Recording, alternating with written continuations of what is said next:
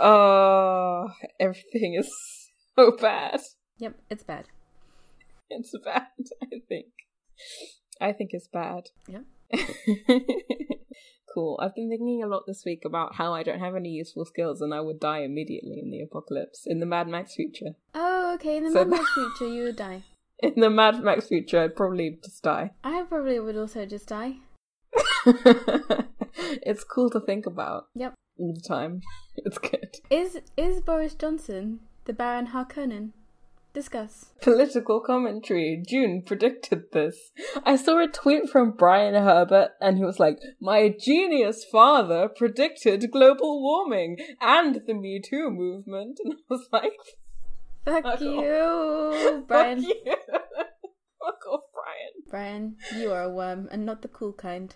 Fuck Brian. Seriously. Brian, you cheapened the Dune franchise for the rest of time. What are you talking about? You should have stopped writing Dunes. You should have written something better. Yeah. I think, well, he's doing some of his own stuff now that I super don't care about. Who cares about any of it? Even the late stage Dunes. Sorry, Brian. Even June. Anti-Brian podcast.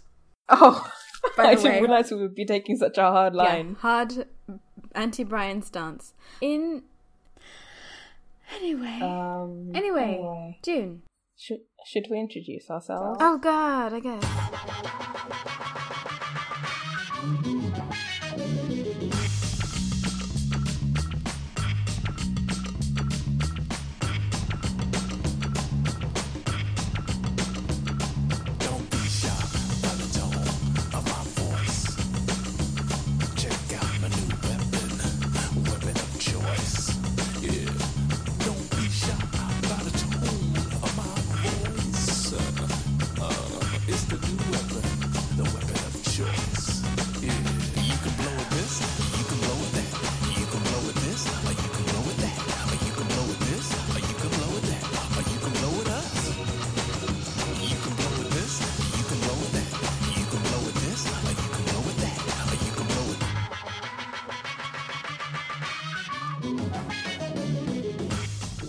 Yeah, I'm Ray,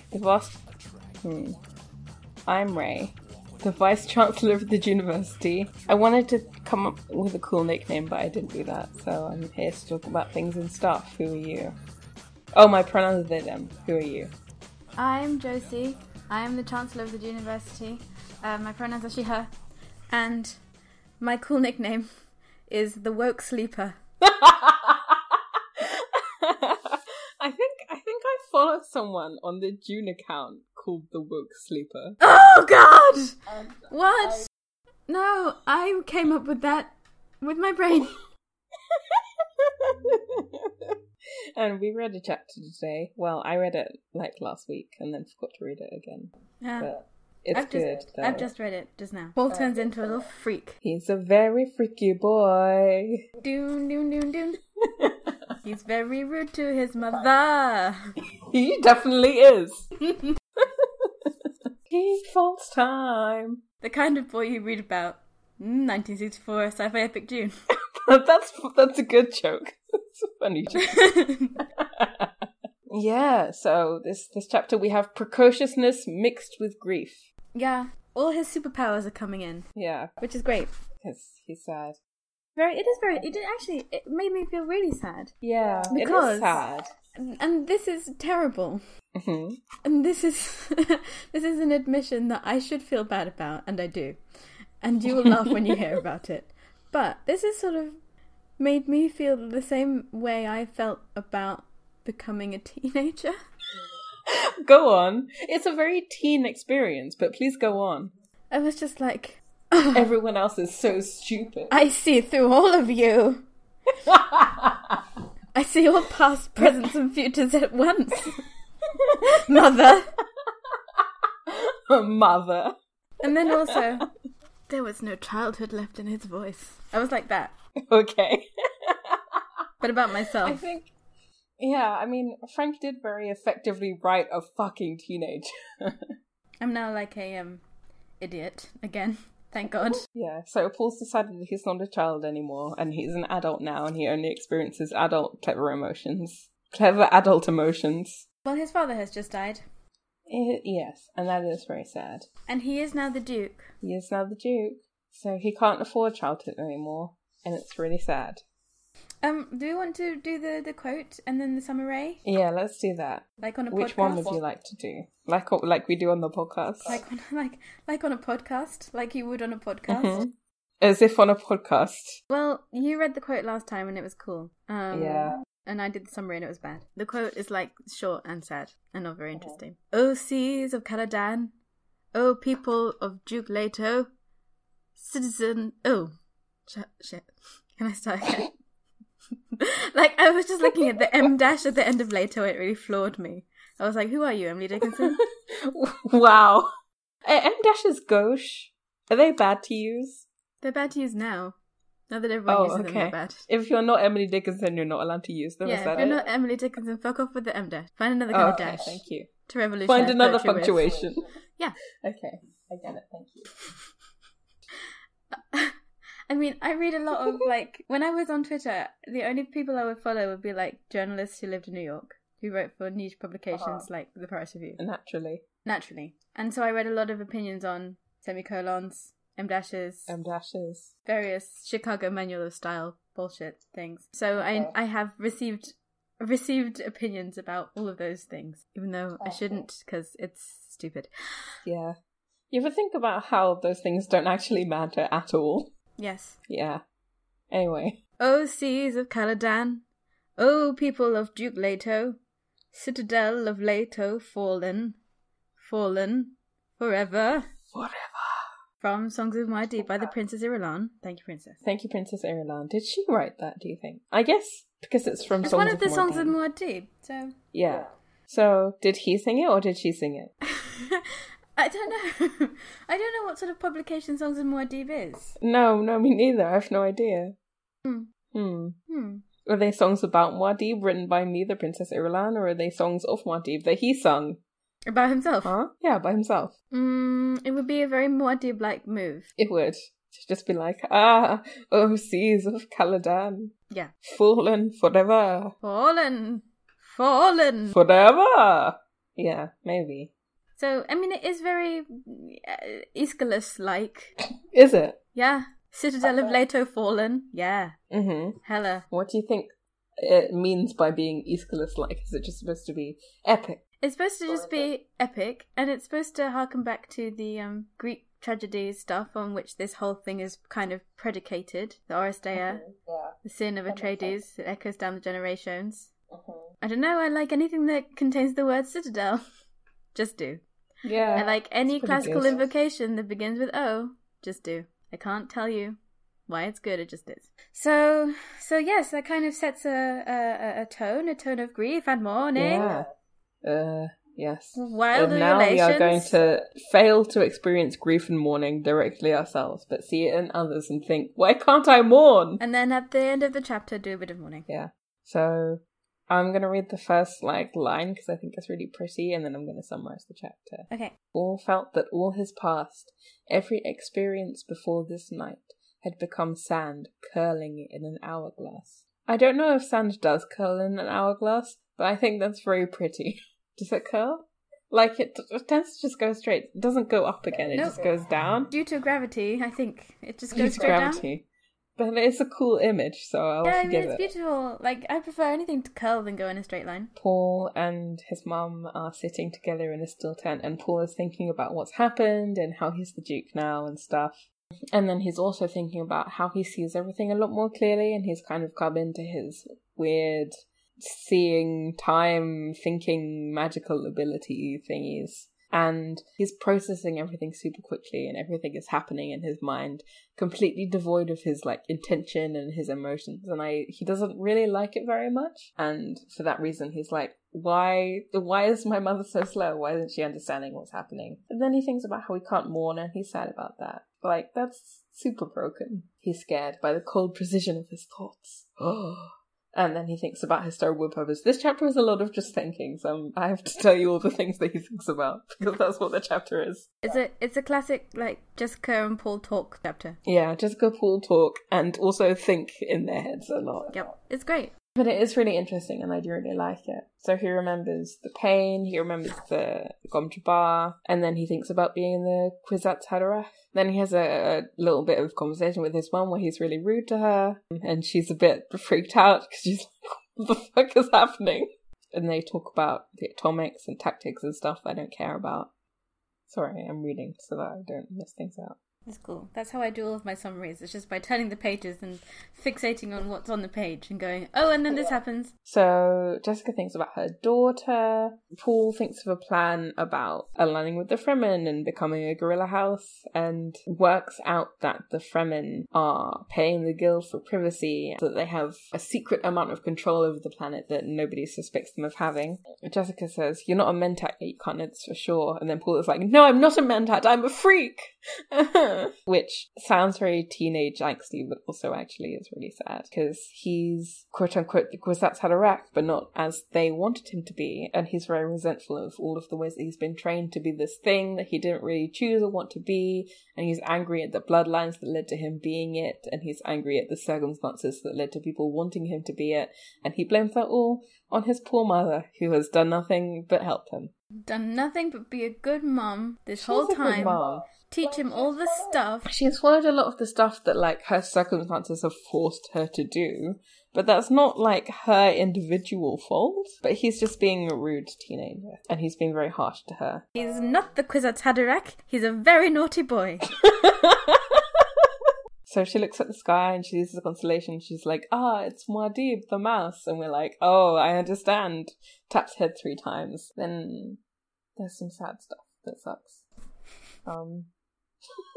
And crying happens. I think here's the point where he actually sees the Golden Path, and he sees a lot of things about what happens in the rest of the original book series, but he doesn't understand it yet. Then he says no out loud sometimes, which is like, this chapter does a really interesting blend of like mixing teenagerness that's a bit annoying and things that are actually really genuinely very sad. I did actually find some of the writing in this bit legitimately mind-blowingly good. I was like, that's but then also sad. Paul has a vision of himself encountering the Baron Harkonnen and going, and I quote, "Hello, grandfather." Among other things. That also happened. And then he reveals that the Baron Harkonnen is, actually you said this already, is his grandfather. Oh no. Jessica's his daughter. Oh no. Oh dang. Oh no. So he is the Kwisatz Haderach, or rather she thinks that he is, and then Paul is like, I'm not, I'm something else. Don't know what though. You know, after he has this big crisis, he thinks, now I can warn you, and he cries as well. So that was a mess of a summary. Are you alright? I'm good. Sorry, I was reading a depressing tweet about climate change. Oh, great. And it made me sad and scared. But you know what? It's fine. So, impressions of the chapter? Yeah. Well, it was a big one. The first time I read it, I was really affected. And I was like, Paul is being an absolute prick. But also, I was like really sad for him. And I thought it was really interesting. And then the second time I read it, I was also, I had a quite similar reaction. I wasn't quite so affected, but I was like, this is sad. Yeah. But I like the way that it describes the time awareness and that it foreshadows like the events of the next 3 books. Good for it. I mean, actually, I did wonder how much of it Frank had planned out in advance. Because that's what it's thousands of pages. I know. So, and to not deviate from the plan is like really hard.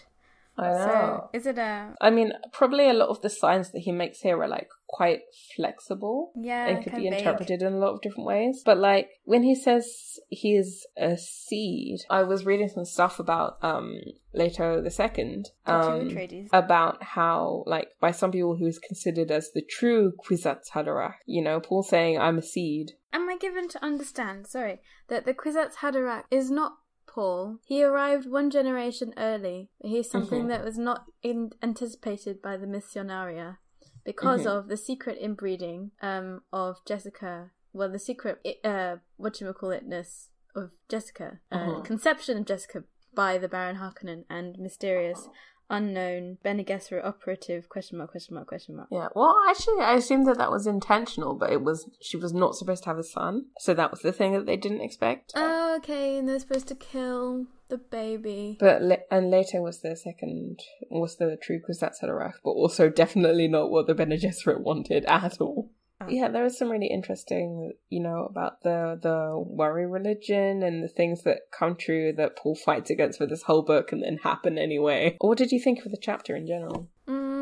I liked it because I think there's like the character study chapters where everyone gets to talk about their feelings. And my favourite ones, chapters. Inevitably. I don't know. I just think Paul's exploration of like an unfamiliar internal landscape. Yeah, that was really interesting. He checks in with himself and everything's different. Yeah. It's absolutely fascinating and like deeply disturbing. No, that must like completely rock you in a really horrible way. I would hate it. To not recognise yourself. Yeah, to not recognise anything that you're thinking and not have any control over it. It's almost like Kafkaesque, but instead of being transformed into a gigantic bug, he's transformed into a gigantic worm. Oh. Yes, but like Next Generation. And I like the fact that we see his abilities of perception overtake Jessica's, who seems like slow on the uptake in comparison, because she is so formidable in those previous chapters. Yeah,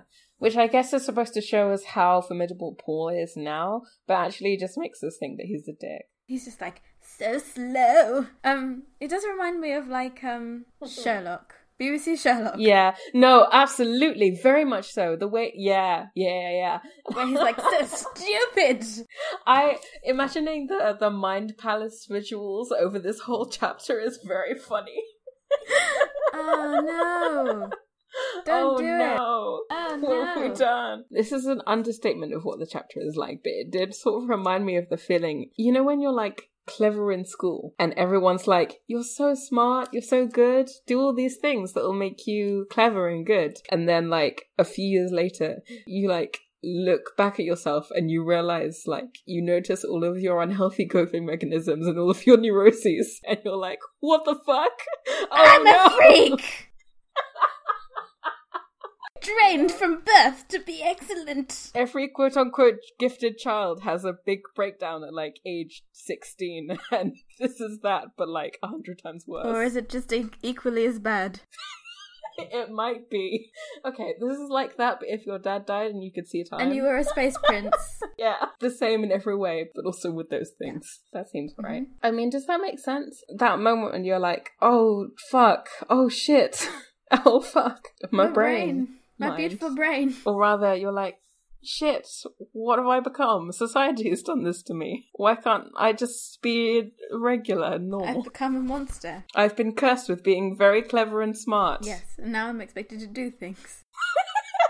How could this happen to me? It happened to us both, like in very different ways. I like that we get callbacks, because this is officially the last chapter in the first quote-unquote book of Dune the novel, and because I'm like looking at the last page of this chapter, and then there's a blank page, and then it says Book 2 Muad'Dib. This is the end of Book 1. So we get a callback to the Hand in the Box, the Gom Jabbar, in the Missionaria Protectiva. I like how at the very end of the book, Paul is fully reading Jessica's mind.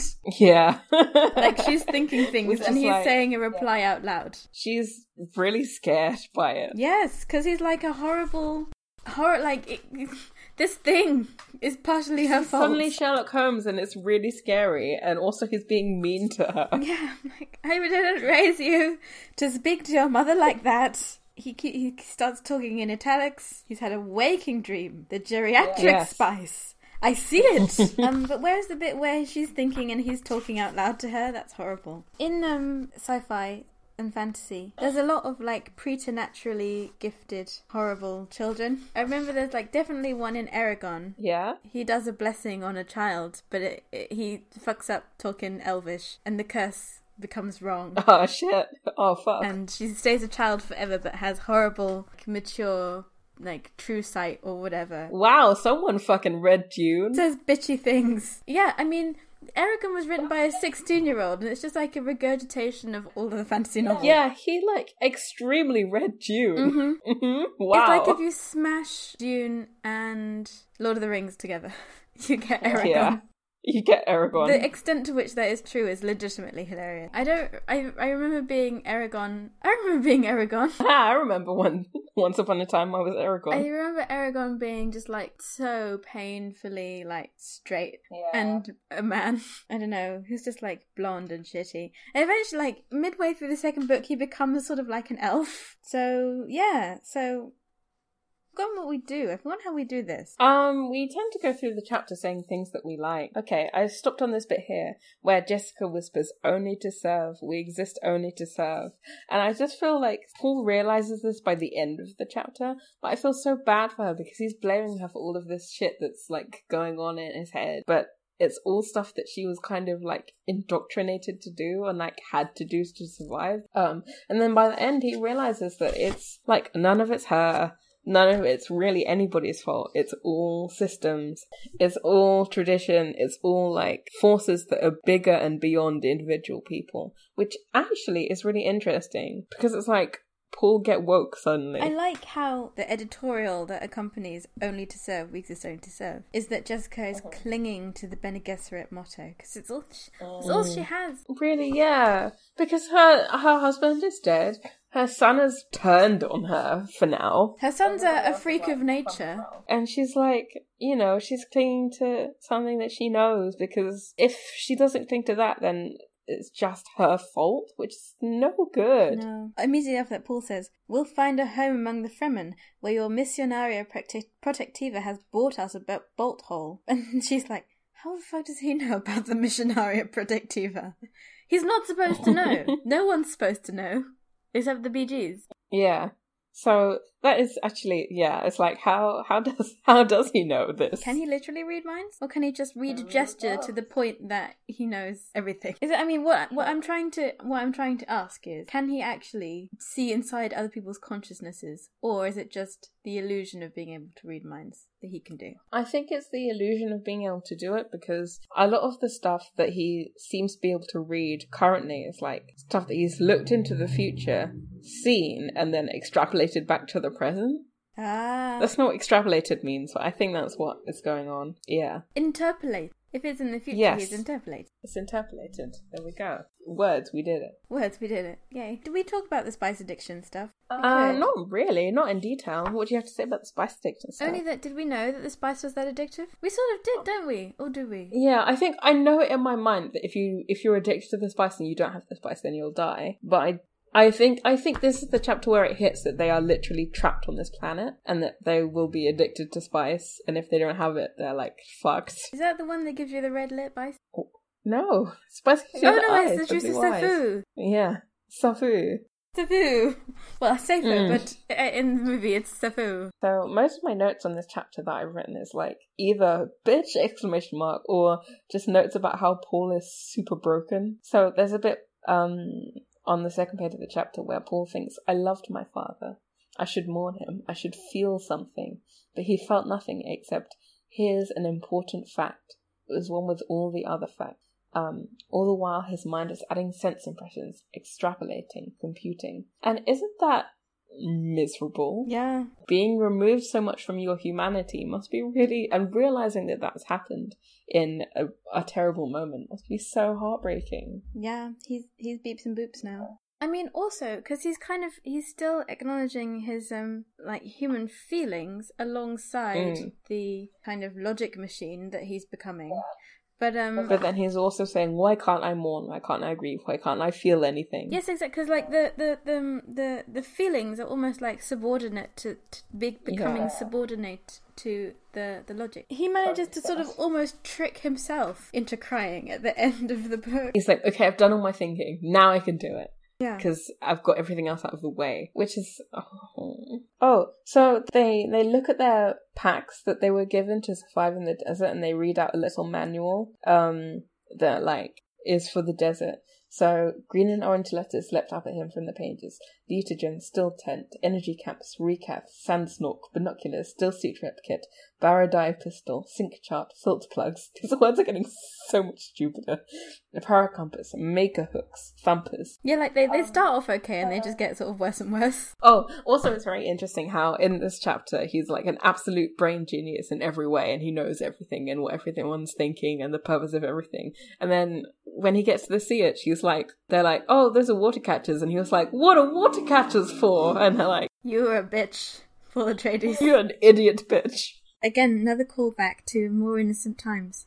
Gurney Halleck's words about mood being something that you have to ignore when it's time to fight, even if the mood is grief. Is grief a mood? And I mean, I guess that's Paul working out why he doesn't feel any grief, because he's like, okay, perhaps that's it. I'll mourn my father later when there's time. So he's using things that people he trusts have told him to be like, okay, this is why my brain's not doing what I need it to, and my body's not doing what I need it to. But he felt no let-up in the cold precision of his being. He sensed that this new awareness was only a beginning, that it was growing. You can tell he's really scared of the way that his mind is working. It's like he's sort of undergoing metamorphosis. And then when Paul says, I'm something else, I'm a freak, leave me alone.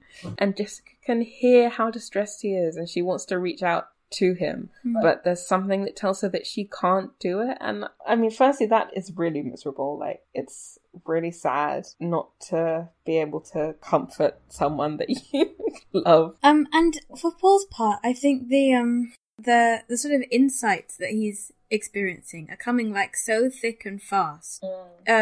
Like, it sort of reminds me of, in The Matrix, when Keanu Reeves is just like blocking the punches and they're like, so he like does it with one hand. I'm like doing a really good physical impression of it, which will not transpose to audio. But like he like becomes bored with it when he's talking to Jessica and she's like, why has UA saved us? And he's like, I already know why UA saved us. All of his like forward planning stuff. We've got to find the atomics. And she's like, why? And he's like, well, we just have to, because that's my version of 6-dimensional chess. Like I'm 17 steps, in front of all the other people. And like sort of it's a really useful sort of exposition device actually, because he already knows everything. So Jessica can be where we are and like sort of working it out. And he can be like, well actually, blah, blah, blah, blah, which is quite interesting. So, I mean, there is like lots of politicking that we're not actually really talking about in terms of plot stuff. Yeah, I'm not super interested in it, and it doesn't really matter that much. Like, no, it doesn't really matter. Not what's interesting about this book at all. Like, the emotional stuff is what's interesting. Yeah. And I think that this chapter does well to focus on that emotional content. Is there something to be said about Buddhism? Yeah. And how, like, the operation of Paul's coming to higher consciousness is a bit like enlightenment? I don't think it is. I mean, but I think given Frank's grounding in, like, esoterics, like 1960s type of, altered states of consciousness, man.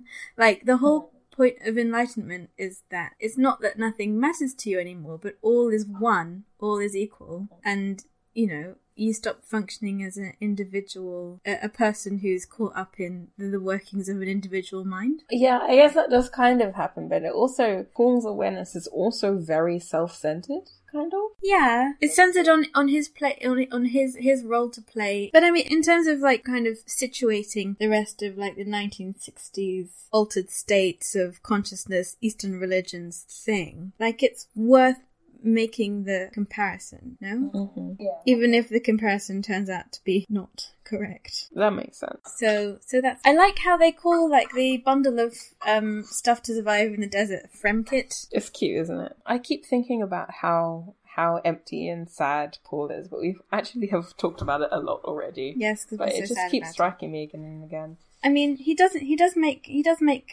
Jessica cry on purpose because he doesn't think they're going to have time for it later, which is ice cold. Does he? Where does he do that? So it's like it's like the next page from the friend. He gives her a message that Leto gave to him. He wanted to know he never suspected you of killing him, I presume, and then he wanted to know he always trusted you completely.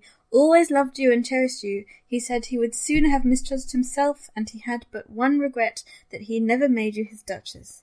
And then Jessica... I think he lies. I don't think Leto ever said that to him. Leto does say... I think he does say something about... Leto says that he wants Paul to tell Jessica that he never suspected her.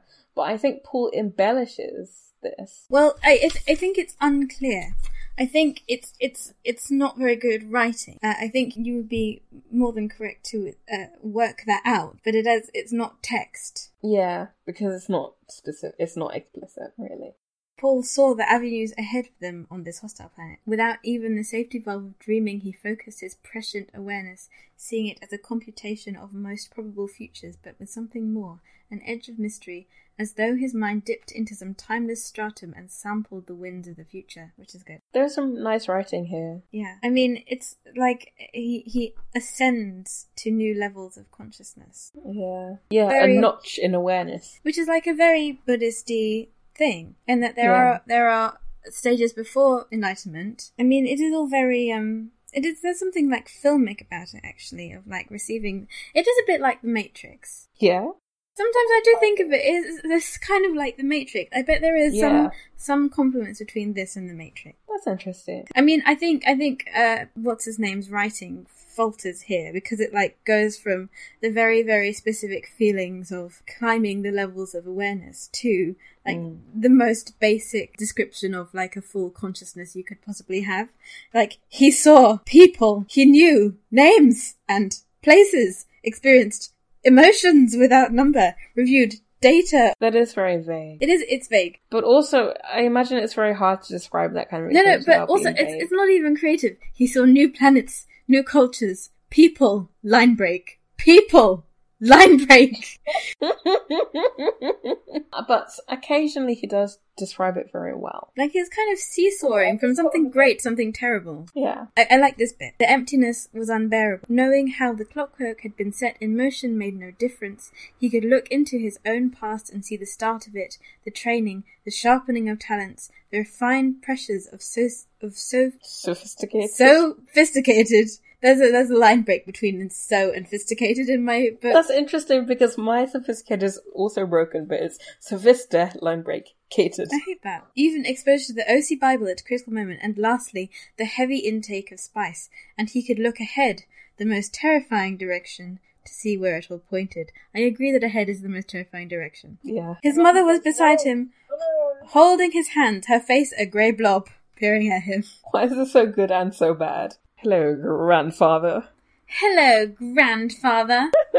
And he thought, yes, mother mine, among the Fremen, you'll acquire the blue eyes and the callus beside your lovely nose. Beside your lovely nose. From the filter tube to your still suit. I know, and you'll bear my sister, St. Alejo of the Knife. Yeah, but she said the thing earlier in the book about how her mother has to be like a beautiful seductress and also a wise crone, which actually, I think that quote is given a lot of new meaning regarding how we know Alia is later on, by which I mean an all-knowing child with the demeanour of an adult. Oh, so the arrogant guy definitely did steal that directly. Oh yeah, he definitely read Dune. I wasn't sure if he knew what Alia was like, but I was like, well, that's Alia. I've seen the movie Dune, where there's a blue-eyed, scary child who's a nun, who's like, he is the Kwisatz Haderach. Alia's really cool in this book. She's also like 3 years old. Aw. And then he thinks about the jihad. Does he call it the jihad? He does. And the race, he talks about race consciousness, and I was like, yikes. By which I think he means the human race, but also it sounds super dodgy. I mean, there's also a thing, we revisit the idea of people being humans. Versus animals. Or rather... Yikes, yeah. But Jessica says, don't call him a human. I was like, what? Yeah, I mean, they're using humans versus animals as to speak of people who are like worthy of being treated in a certain way versus people who aren't, and it's people gotta be explained, can right? think and Eventually. can't think. And then I guess Frank, by making the Harkonnens like their close relations, Frank does kind of like debunk that division, kind of, I guess. I love how you're so confident about the meaning of this really, really esoteric way of using, like, a deliberately defamiliarized way of using humans as a concept. It's really, really, like, I have no capacity to know what is meant by this at all. Absolutely. I still don't. I know we had a discussion, quote unquote discussion about this in our first episode, and I still am not really in agreement with you. There you go. Why not? That's what it's about. I can't believe that he's, I don't know. Okay. I just don't want to believe that Frank is invoking ideas like race consciousness in vain. That's all. Okay, so let me read this bit.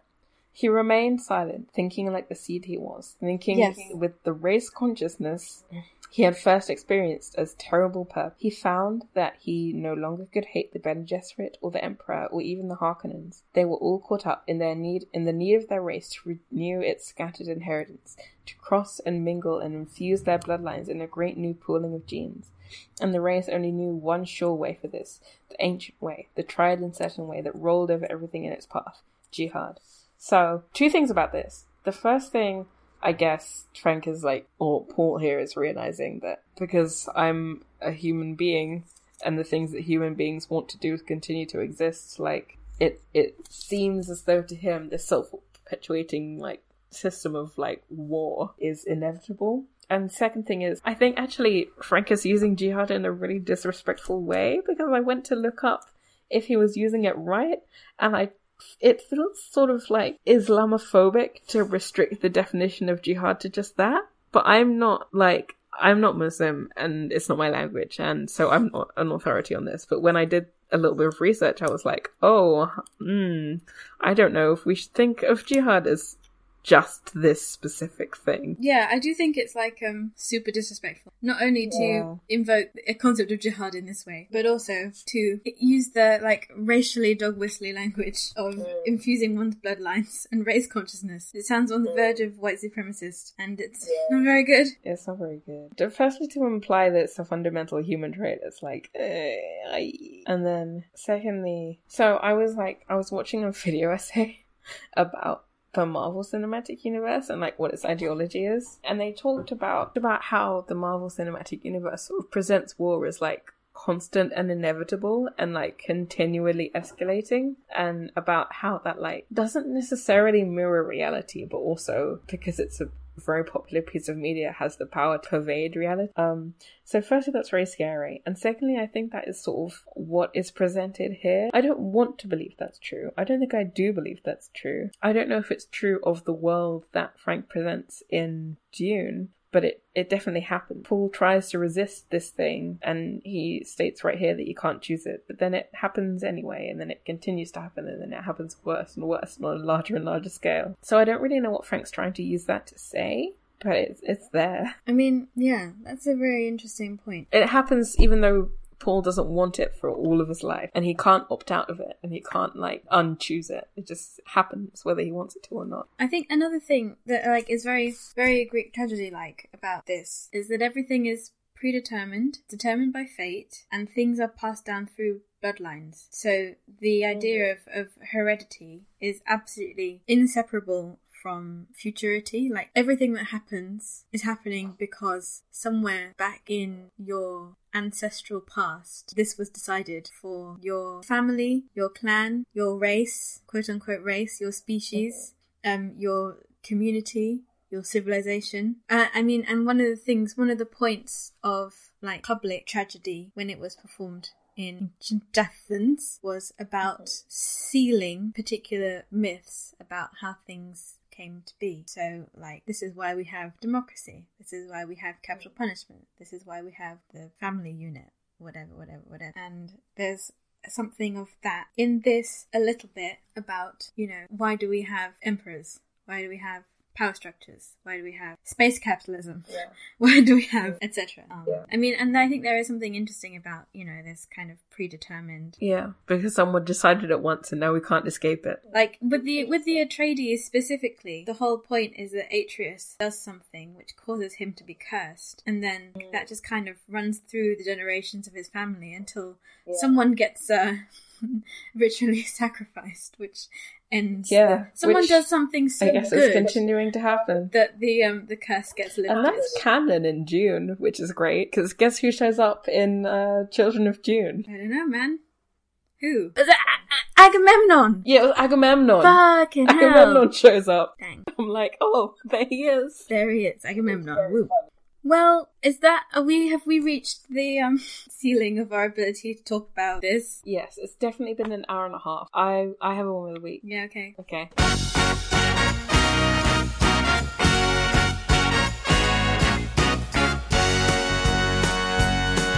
They call me Dr. Worm. Good morning. Cool. So my woman of the week has a small amount of backstory. I was giving up on asking you because I assume you need some time to like Google worm. That's the sound of me Googling worm. Okay. Somebody recommended us to somebody else on Twitter, and I just, like, by chance, I happened to look at their Twitter profile because I was curious. And they have a podcast about Yu-Gi-Oh! So Okay. we started talking because they just seemed like an interesting person. Uh-huh. And I started listening to her podcast about Yu-Gi-Oh! We got talking about June and Yu-Gi-Oh! I started reading some of Yu-Gi-Oh! And it's pretty good. I like it. It has a few similarities to June, by which I mean 15-year-old boy who was too short for his age. Oh, Ray, wait, is Paul Atreides a short king? Paul Atreides is a short king. We stand. Okay. But basically what I'm trying to get to is that, so Sarah sent me the full database of worm-themed Yu-Gi-Oh! Cards. Oh, wow. And they are all really fucking something. They're really something. I sent them to you in case you want to use one of them for your, Worm of the Week, in case you haven't got anything else. Is this a tag But I yourself want to show situation? you. The one that I'm picking is called Worm Apocalypse, and I'm sending that one to you now. So you can see what it looks like. Okay, X-Men Worm Pocket. Oh, Jesus. Oh, no. Would you like to describe Worm Apocalypse for me? Well, it's horrifying. It got there's a long rounded head with distended long eyeballs, but it also, unlike most worms, has appendages. It sure does. It's not one long tube stock filled up with your meat. Dance. But it is dancing. It is waving two horrible pink worm flagella. It seems to have a skeleton, but just in its leg. Just in its legs it has a skeleton with human feet, and it's It has wearing some cute some kind of like top on, Shoulder plates. with like a metal t-shirt. Yeah, and some little pants. Yeah, and it's very, very bad. It's very bad. It's very funny. And it's got as like well. it's got like its whole Worm Apocalypse squaddy behind it. Yeah, so it's great. I love Worm Apocalypse. Yeah, so Worm Apocalypse has an attack of 300 and a defense of 200, which means it is a weak card. What? It's a weak Even card. though it has the most powerful name in the universe? I know. Like, the card before it has an attack of 600 and a defense of 1400. It's pretty weak. So my favourite worm themed card is the card Worm Apocalypse, and it's very good. By which I mean disgusting. Okay. And also Yu-Gi-Oh! It's pretty fun. Consume media about. What's your worm of the week? Well, can I just choose a favourite worm card? Like Yeah, I've got of a runner up and a favourite. Okay. My runner up Yes. is of course I also quite like Worm Dimicles, which is like a purple monster that is lots of worms. It's a lot more powerful than Jesus. Worm Apocalypse, but I think it's very cute. I quite like Worm Drake. That's a Worm real Drake. worm in your reflection, without a follow, without a mention. Drake is a worm. Drake is a We worm. don't like that man. He's a predator. Once this monster wraps itself around a victim, there is no escape. I like Hackworm that's a journalist who's not very good at it. Where's Hackworm? Like 3 down. I like Warm Worm. It's just on fire. It's like warm being an understatement. I like the one that gives me the most June energy is of course Aztekipede, the worm warrior. But also I really like Worm Bait. Which is not a worm in itself. Oh, on the second page there's one called Worm Hope, which is like a beautiful, shiny, gold, silver person. Doesn't look like a worm at all, but it does give me hope. Worm Hope is so shiny and beautiful. Yeah. Why is it called that? Don't know. Worm King. Worm King is also not a worm. Worm Milidith, which appears to be a spider. Quite powerful, but it's not a worm. Worm Milidith appears to be a spider. Well, oh no, my favorite one is Worm Opera. I was just looking at Worm Opera. I love Worm Opera is me. Can you describe Worm Opera? No, I can't. It's impossible. It's beyond words, beyond language. It is beyond language. But the illustration on this card is so mighty. Powerful. Beneath that is Worm Prince. I A just good want name. Not a your worm. extra Worm time Solid. and your worms. Go to Worm Solid. Okay, that's not a worm. It's a triangle. It's a triangle with eyes and a mouth. Worm token is just worm bait. Worm tentacles is fully an octopus. It's not a worm. Worm ugly is like a brain ball. Oh, it is With very a mouth? ugly. It's very ugly. I don't know. It's very drippy. Got a horrible Worm sideways mouth. Victory isn't a worm. Worm Warlord is not a worm. No, Worm Vex, I don't like it, so I'm just gonna scroll past and not look at it. don't look at it. Worm Yagan is also scary. Yes. Worm Zero. Ooh, not a worm, but very powerful. It's a picture of a moon. So that's our explanation of the Worm Yu-Gi-Oh cards. So there you have it. Thank you, person who has a Yu-Gi-Oh podcast. Want to plug the podcast quickly? Thank you, Sarah. Yeah, she's cool. Listen to her podcast. Don't listen to this one. Yeah, don't listen to this one. Fools. Oh, guess what? What? We have email. Oh, Jesus, no. We have email. We have email. We have one.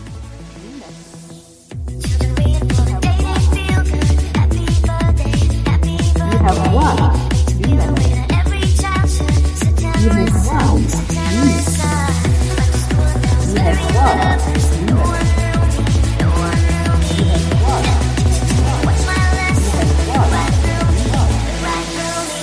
Have email? We have email. Do I want to know what is in it? Yeah, it's from Dylan. Hi, Dylan. Hi, Dylan. Its title is Just Something I Found Interesting. Dylan says, big fan of the podcast despite my deep love of June.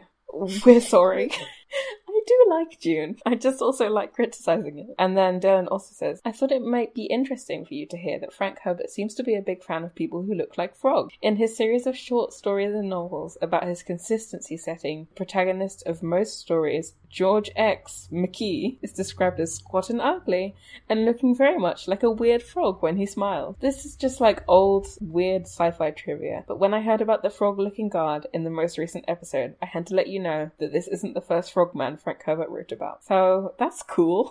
This is massive news. This is enormous news. This is big news for us. This is going to colour the rest of our reading of June. You can't see Josie in this cool, but she looks like she's taking this very seriously. I'm taking it extraordinarily serious. This is actually groundbreaking. What do we do with this information? Groundbreaking. I don't know what we do with this I information. think it's making me like Frank more. Yeah, because frogs are amazing. Frogs are really good. This is definitely news that interests me. So Dylan was right on that. Thank you for listening to our podcast. Thank you, Dylan, despite your love for June. Some of it's good. June is good. We always admit that it's great, and then we say all the terrible stuff about it. And that's what I do when I like something, is that I criticize it a lot. Yeah, it's fine. It's good. I do like June. Me too. It's just bad also. It's just battles. Isn't it amazing that something can be good and bad? Oh, wow. I also put a couple of questions on Twitter. But you always do it like 15 minutes after we started recording. Yeah. So, Anyway, Dr. Tim says, what's your favourite word that rhymes with June? moon, boon, Spoon. spew. Spune. Does anything actually rhyme with June in R? With the liquid With R. U. With the liquid U. Spune. Spune. Hewn. Hewn? Yeah, hewn is real. Hewn! Yeah, that's a real It's word. the only one that rhymes.